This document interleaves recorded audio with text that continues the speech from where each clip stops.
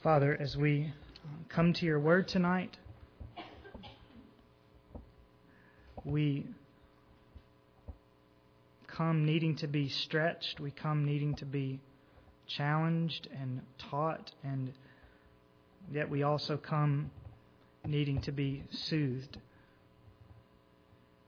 God, all of us, perhaps today, perhaps in the last week, perhaps stretching long back into our past, have irritation in our soul that we need you to soothe tonight with the balm of your word. We need to be given hope. We need to be given courage. We need to have our hearts and our minds squared up with what your word says to us so that we might walk in faith. And so we pray that you would do these things for us now in Jesus' name. Amen. This evening we are focusing our attention on just one verse, Romans 8:28. It's a text of Scripture that has become one of the most often quoted and memorized, and I hope relied upon promises in the life of our church. And I'd like to read it to you now. Romans 8:28. And we know that God causes all things to work together for good to those who love God, to those who are called according to His purpose. I almost feel like Romans 8:28 really needs no introduction for us. So many of you know the verse so well, and not a few of you have lived through days or weeks or weekends where this verse and others like it were really all you had to cling to. So not only do most of you know Romans 8:28, but you have lived through Romans 8:28.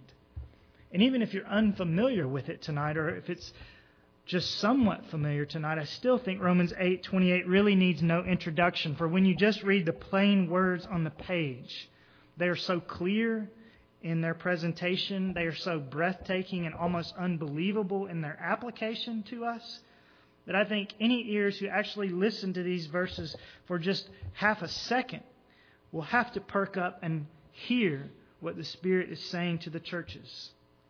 Does the Bible really say that God works all things for good? The collapsing of a school in Haiti is going to turn somehow for the good of God's people. The loss of 8,000 jobs in Wilmington is going to somehow work for good. Children with profound disabilities can produce some kind of pleasant results. The death of a spouse could be for our good. Is this what the Bible really teaches? And if so, how can it be? You see what I mean? If we just stop and listen to what the verse says, we know that God causes all things to work together for good to those who love God, to those who are called according to His purposes. If we just listen to what it says, we are forced to pay attention. Given the amount of tragedy that exists in the world, and given the tall claims that this verse makes, anyone who actually hears what it says should be at least interested in a verse like this. Even if someone refuses to believe what Paul is saying, they will be forced to ask, how can anyone say such a thing? All things for good? How can anyone say that? And how could anyone be suckered into believing this kind of pie-in-the-sky escapism? So anyone who has any sense of feeling or emotion about the world at all either has to be rejoicing in Romans 28 and testifying to its truthfulness, or they have to be dumbfounded that the Bible could actually say something so, quote, preposterous or insensitive, and that Christians could be sheep enough actually to believe it. Romans 8:28 is a verse that must be paid attention to. But let me say that Romans 8:28, if a person listens to it, but refuses to believe in the reality of either the reality of God or the power of God or the wisdom of God or the goodness of God, if anyone listens to this verse but discounts any of those truths, this verse really would be, in that person's mind, one of the most insensitive things that you could ever say. How could you say that the death of my child is going to turn out somehow for good? What a tactless, thoughtless, unfeeling thing to say to a grieving parent. That's the thought process of an unbeliever. And that's what makes this verse not only one of the most soothing verses in the Bible, but also one of the most countercultural. If someone actually hears it, it will provoke immediate interest, no matter which direction the person is coming from. And I would suggest to you, therefore, that you not only use this verse in comforting yourself and your fellow believers, but that you might use it in evangelism. That you might mention Romans 8:28 in conversation sometime with a friend. Do it tactfully. Do it in the gentle and consoling spirit in which Paul wrote it.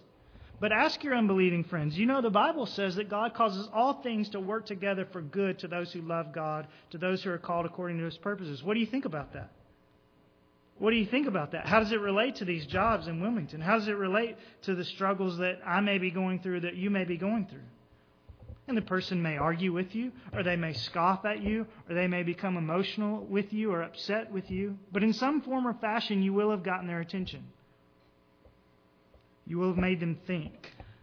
And then hopefully you will have and take the opportunity to speak to them not only about the goodness and the wisdom of God, and not only about the fact that they need a Heavenly Father who promises things like this, but you also have the opportunity to speak to them of the cross of Christ as the ultimate example of how God works even the most horrific things, like the death of His only begotten Son, for good, for the salvation of sinners.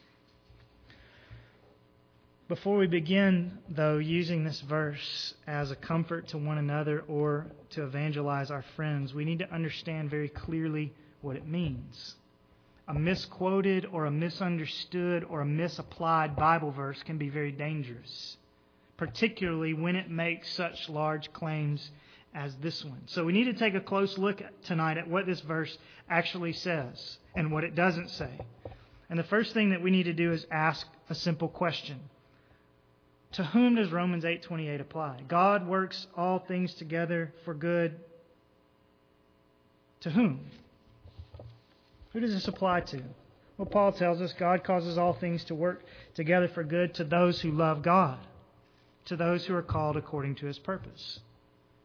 So it's a broad promise in the sense of all things, but it's a narrow promise in the sense of whom it applies to. We often hear it quoted as though the verse simply ended with the word good. Well, we know that God causes all things to work together for good. Well, the verse doesn't actually end there. It goes on to remind us that God causes all things to work together for good to a certain group of people, namely those who believe on Jesus, those who love God and are called according to His purpose. In other words, if God has not called you to Himself, if you have not come to Christ in faith, if you do not therefore love God, this verse does not apply to you.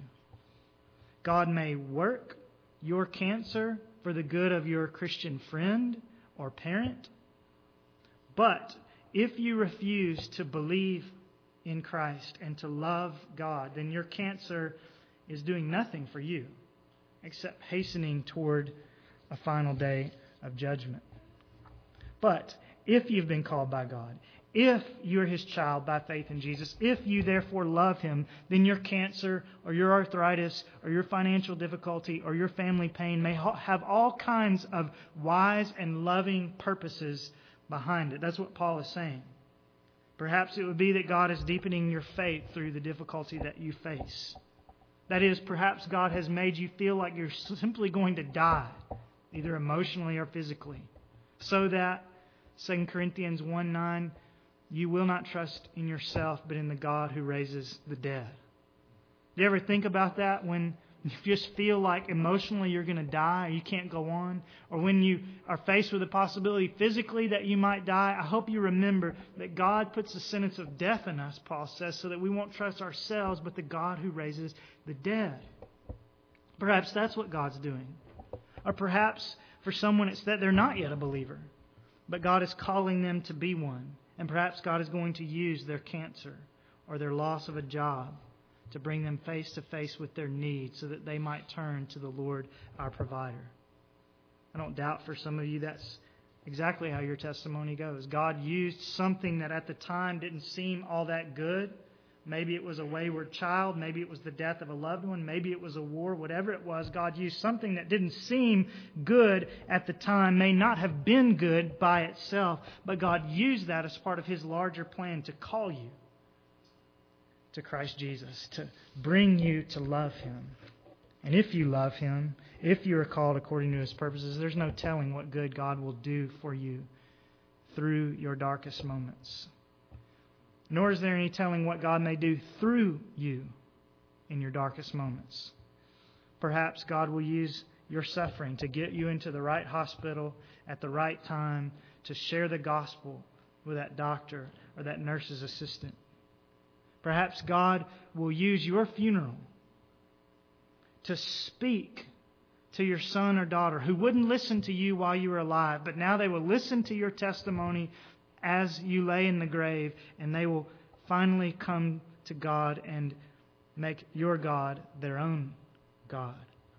God causes all things to work together for good to those who love God, to those who are called according to His purpose. And just for a moment, let me say that perhaps one of the all things tonight might be this sermon. It's possible that someone's here tonight and you're not a believer. Maybe you thought you're a believer and you're not. Maybe you know you're not a believer. Maybe you're a child and you're not yet a believer. And perhaps here tonight, you're saying to yourself, well, this is a wonderful promise, but He's telling me this doesn't apply to me. It doesn't apply to me. I know I don't love God. I mean, I pretend I do, but I know I don't love God, and so this promise isn't for me. But I want to tell you tonight that this promise could be for you. If you're here and you're saying, I don't love God, I don't know that I'm called according to His purpose, you could be. You could have a Heavenly Father who promises you these kinds of things. You could have the promise of all things working together for your good if you would repent of your sins and entrust yourself to Jesus, the Son of God. Then you would enter into all the benefits of this promise and so many others. So maybe tonight is the night for someone to decide for Jesus. Maybe it's the night, and Romans 8:28 is the verse that God might use to bring someone finally to the one who laid down His life so that He would have nothing but good to offer us. So then the blessing of all things for good is guaranteed to believers only. Perhaps it will make a believer out of someone tonight. But once we've settled that question, for whom does this verse apply? Then we have to ask the next question, which is, what does this verse actually say? What does it promise? As I said, misunderstanding this verse or any Bible verse, but particularly one that makes such large claims, misunderstanding it could be disappointing, it could be discouraging, it could be dangerous, it could be potentially devastating for you or for someone else that you speak to. So we need to understand this verse well. And as I studied it this week, it seemed to me that the best way to get at what this verse is really saying and what it's not saying is to read it several times through. And each time we read it, to emphasize a different word or words. All of these words are so important. So understanding from the latter half of the verse for whom the promise is intended, we're going to now focus our attention on the first half of the verse, on the promise itself. We're going to read it several times over, and each time we read it, we're going to notice some different things, some different nuances. So let's begin. And we know that God causes all things to work together for good. We know that God causes all things to work together for good. Everything will work out fine, says your optimistic neighbor the night before he's going in for surgery. Or if he's younger than that or of a more recent vintage, perhaps he'll tell you it's all good. Everything's going to work out just the way it always does. And you hope that it will. You admire his optimism, in fact. But I hope that you realize that saying everything's going to be okay is quite a bit different than saying God causes all things to work together for good. For your neighbor may believe that all is going to be well simply because it always has been before, or because he's in the hands of the finest doctors, or simply because he's an optimist. But what happens to your neighbor the next afternoon? What happens to his confidence when he wakes up in the recovery room and the doctor comes in to visit him and says, listen, the cancer was much more widespread than we thought. There's actually nothing that we can do. What happens to him then when all he's relied upon is optimism or precedent or percentage? See, Romans 8:28 doesn't simply offer us optimism. It does offer that, but more than that, this is not a verse that says, well, things usually work out, and so you can pretty much bank that they will this time as well. That's not what this verse says. This verse actually says, even if things don't work out the way they normally do, even if things don't work out the way you think they should, there's still hope. Because your circumstances are not being controlled by good luck, but by God. They're not being controlled by happenstance, but by heaven. So even if God does have good plans for your neighbor, he won't know it. And he will therefore have no place to put his hope unless he knows that it is God and not the winds of fortune that are working things out for good. The verse doesn't say all things work together for good. It says God causes all things to work together for good. Therefore, our hopes do not lie ultimately in the percentages or in the precedents, but in the kindness and wisdom and mercy of God. Now read the verse again with me, the first half of it. We know that God causes all things to work together for good. We know that God causes all things to work together for good. When I was a boy, I went to one of those quote-unquote art exhibits. Maybe you've been to one where they take a bunch of pieces of trash and they make them into art. So maybe you have a rooster that's made out of Coke and Sprite cans, or maybe you have a mosaic picture of the Queen of England that's made out of sliced up pieces of cardboard from the outside of a cereal box or something like that. All kinds of crazy things. And we could debate whether or not that's really art at a later time. But there's no doubting when you go and see that stuff that those people are great improvisers. They're great at taking junk and making it into jewels, trash into treasure. And sometimes that's how we view God. We say, well, God is a wonderful improviser. He is a great fixer-upper. The great fixer-upper in the sky, in fact. And so he comes along and he finds our lives sort of crumpled up in the corner. And he looks and he says, wow, this is a bad situation. But he steps into our lives and he picks up the crumpled piece of paper and he makes the best out of a difficult spot. He improvises. He turns everything for good. So maybe the tree branch falls on your roof during the windstorm. And you say, this is a bad event. But the next morning, you're out cleaning the debris up, and your neighbor comes over to help you, and you begin to talk, and eventually you get to talk to him about the Lord, and you think to yourself, maybe he'll even come to church with me, and maybe he'll eventually commit his life to Christ. And if that happens, then you will agree, and he will agree, well, this is great. Everything turned out for good. But the question is, did the tree just sort of fall on the house out of happenstance so that God, opportunist that he is, was able to sort of swoop in and impact your neighbor? Or was it that God actually caused the wind that knocked down the tree? And was it that God controlled which direction the wind was blowing? And was it that God, for 20 years, had been shaping the curve of the tree branches so that when the wind blew, the tree would lean and fall exactly where it needed to, namely onto your roof? And was it God that caused that neighbor to move in across the street in the first place? Did God just walk down the street one day and find a mess and decide that he would turn an unexpected windstorm into something good? Or did God cause the windstorm and all the details of its fallout so that the events would conspire to work for you and your neighbor's good? Was God in control of the windstorm, permitting it, designing it, harnessing it for you and your neighbor's good? Or is God just a really good improviser? I think Romans 8:28, along with the rest of the Scriptures, teaches the former. God's not an opportunist. He is a very careful planner. God is not in your life to improvise. He is in your life as a meticulous design engineer.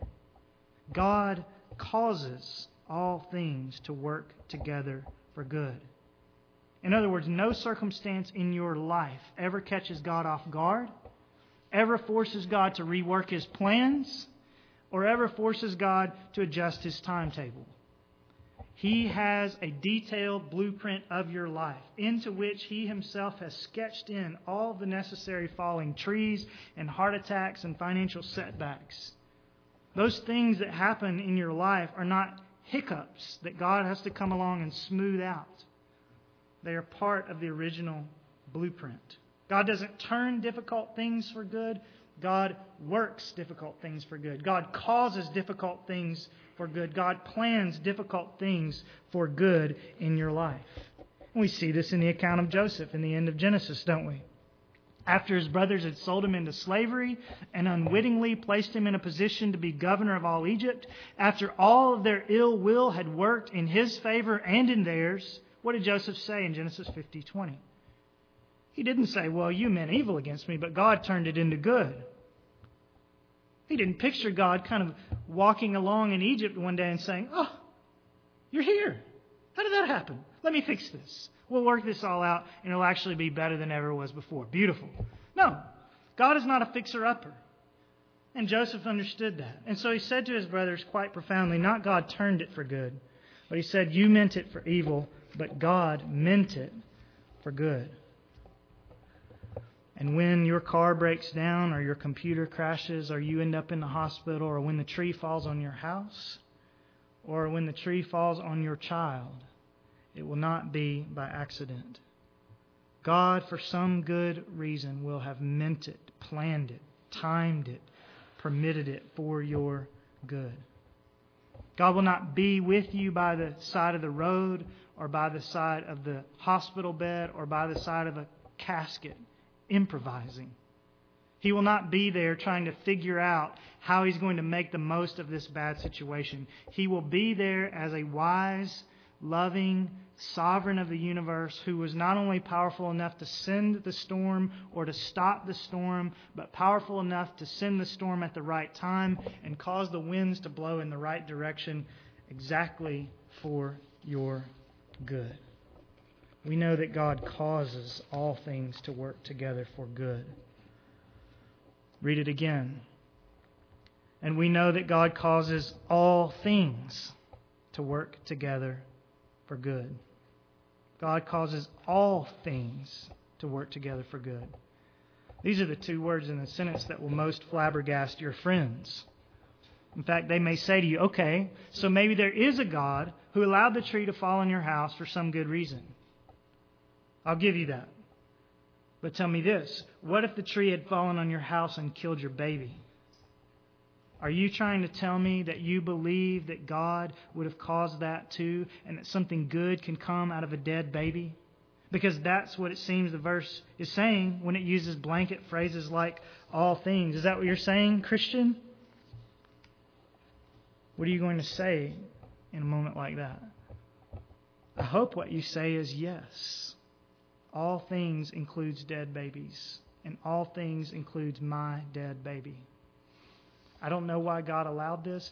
I have no idea why God would take her from me. I don't know how this possibly could be for our good, but it is. Whether I understand it or not, even this is for my good. I hope you could say that, and I hope I could say that when the time comes. I hope I would be able to say that even if the thing that God was causing to work together for my good was not an act of nature, but an act of sin. What if it wasn't a tree branch falling on the baby, but a kidnapper? Or what if someone walked into this room tonight and began firing shots at us? I hope horrific and sinful as those acts would be, that we would have our heads on square enough to say with Joseph, they meant it for evil against me, but God means it for good. A few moments ago, I called those words of Joseph profound, and let me tell you why I say they're profound. Genesis 50:20, you meant it for evil, but God meant it for good, is profound because that verse teaches us that God is complex enough to permit sin without being sinful. God is complex enough, in fact, according to Genesis 50:20, to mean something sinful to happen and yet not be sinning as He does it. God is complex enough to mean for something sinful to happen and yet not be sinning as He does it. That's what happens in the story, isn't it? God meant something to happen. What was it? That Joseph's brothers would sell him into slavery. Was that sinful? Absolutely. But only from his brother's side of the equation. Their act was sinful because their intentions were sinful. They meant it for evil. And even if they hadn't meant it for evil, humans are not wise enough and aren't given the prerogative to do evil so that good may come, Paul says in Romans 3:8.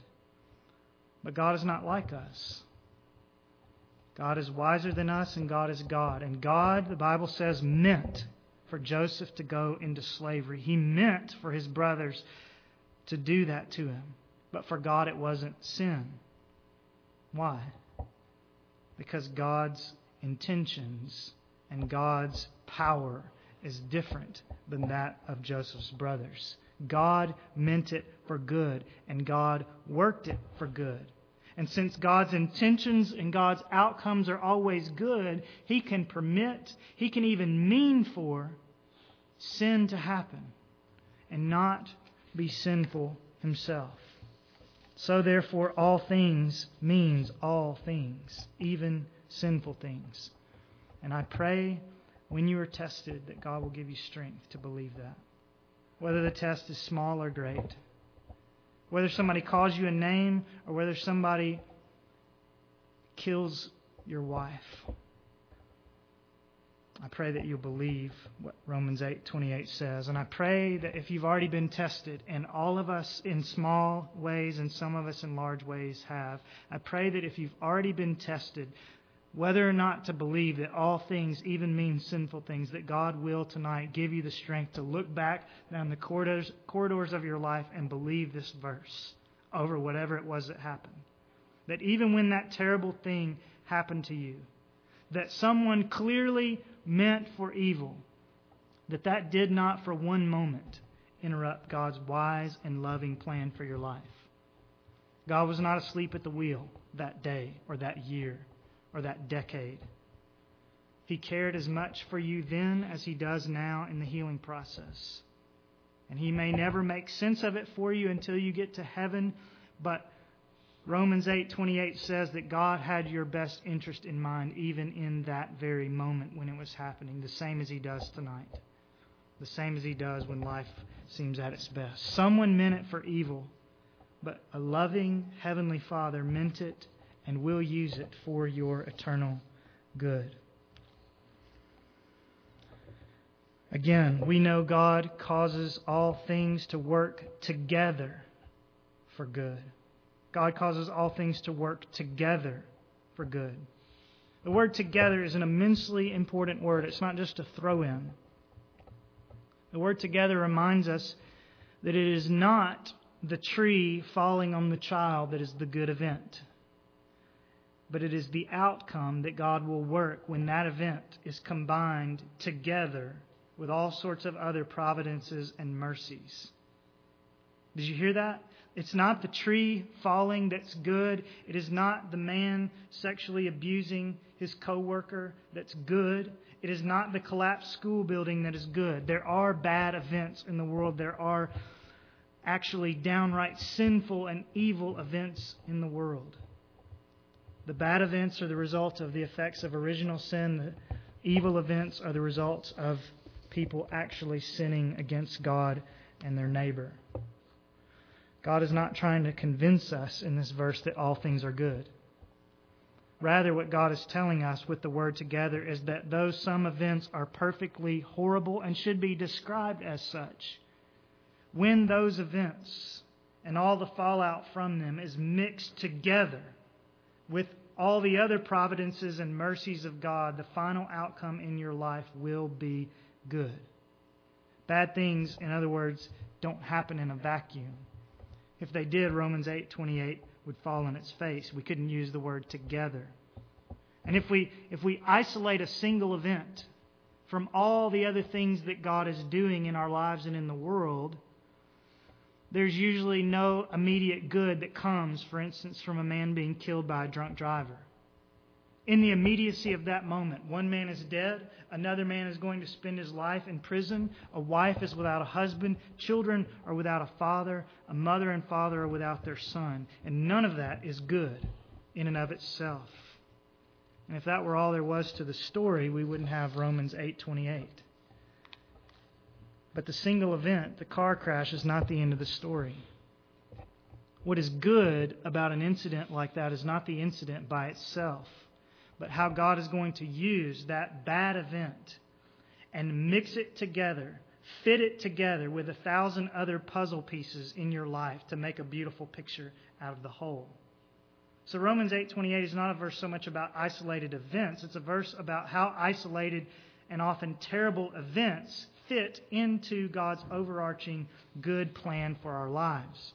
Romans 8:28 doesn't guarantee that every single thing that happens to us will in and of itself be good, but it does teach that everything that happens to us is part of a larger, good, divine plan into which every puzzle piece, both the good ones and the bad ones, plays a part in God's final promise to prosper us and not to harm us. Not all things are good, but all things by God's grace work for good. The event may not be good, but the outcome will be.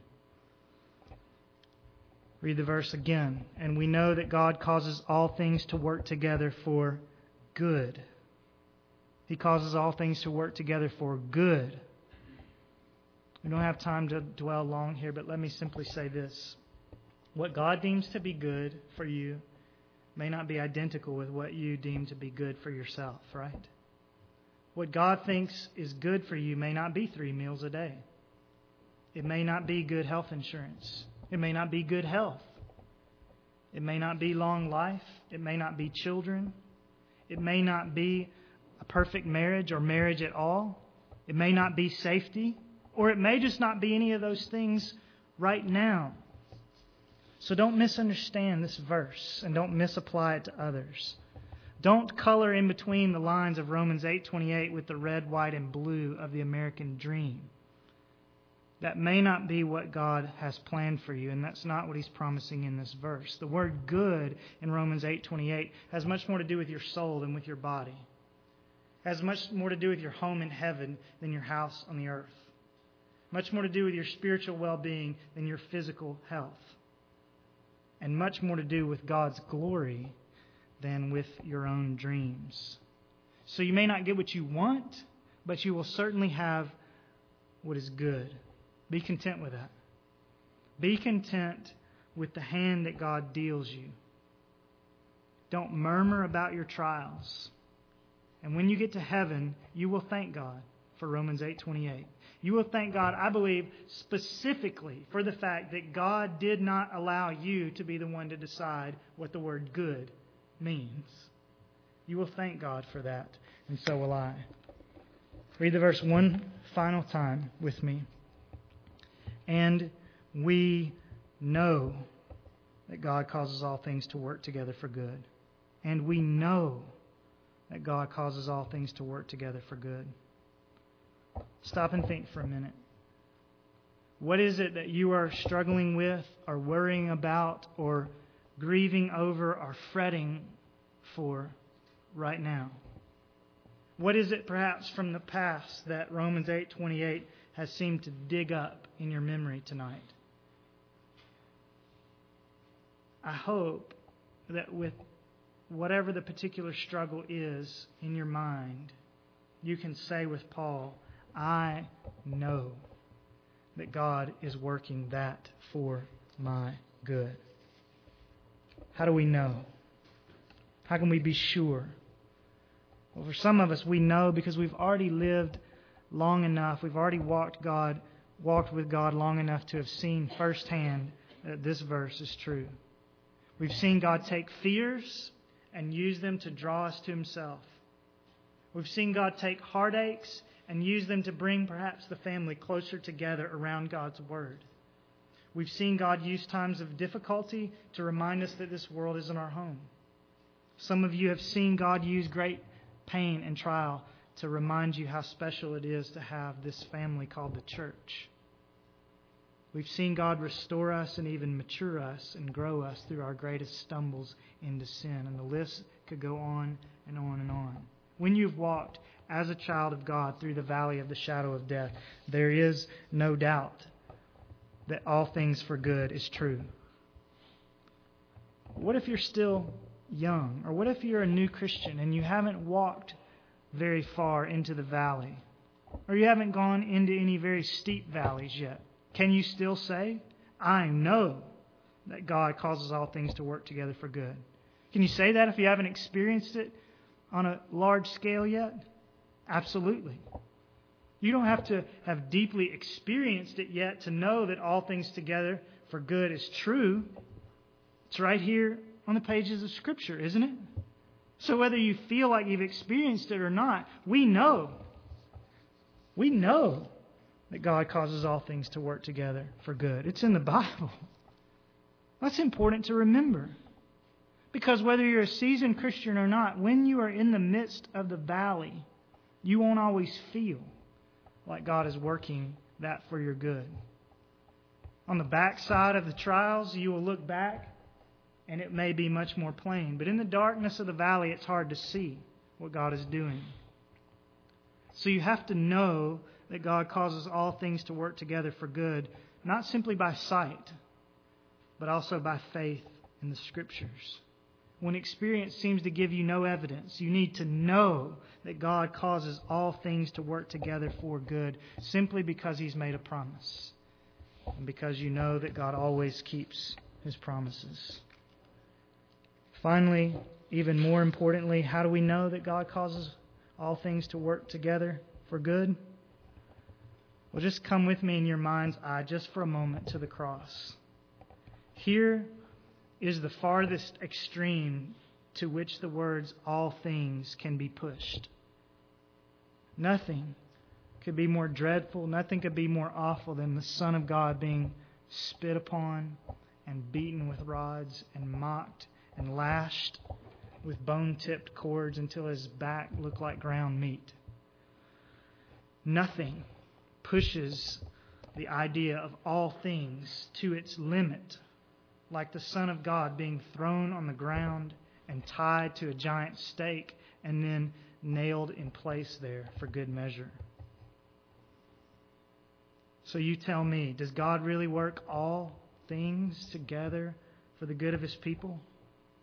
Isn't our whole life bound up in those cords with which Jesus was whipped? Doesn't our eternal destiny hang on those nails?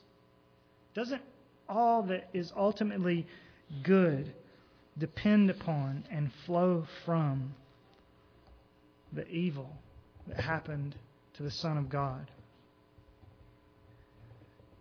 No matter what you experience in this world, no matter how far the words all things may stretch you, you will never suffer like Jesus suffered.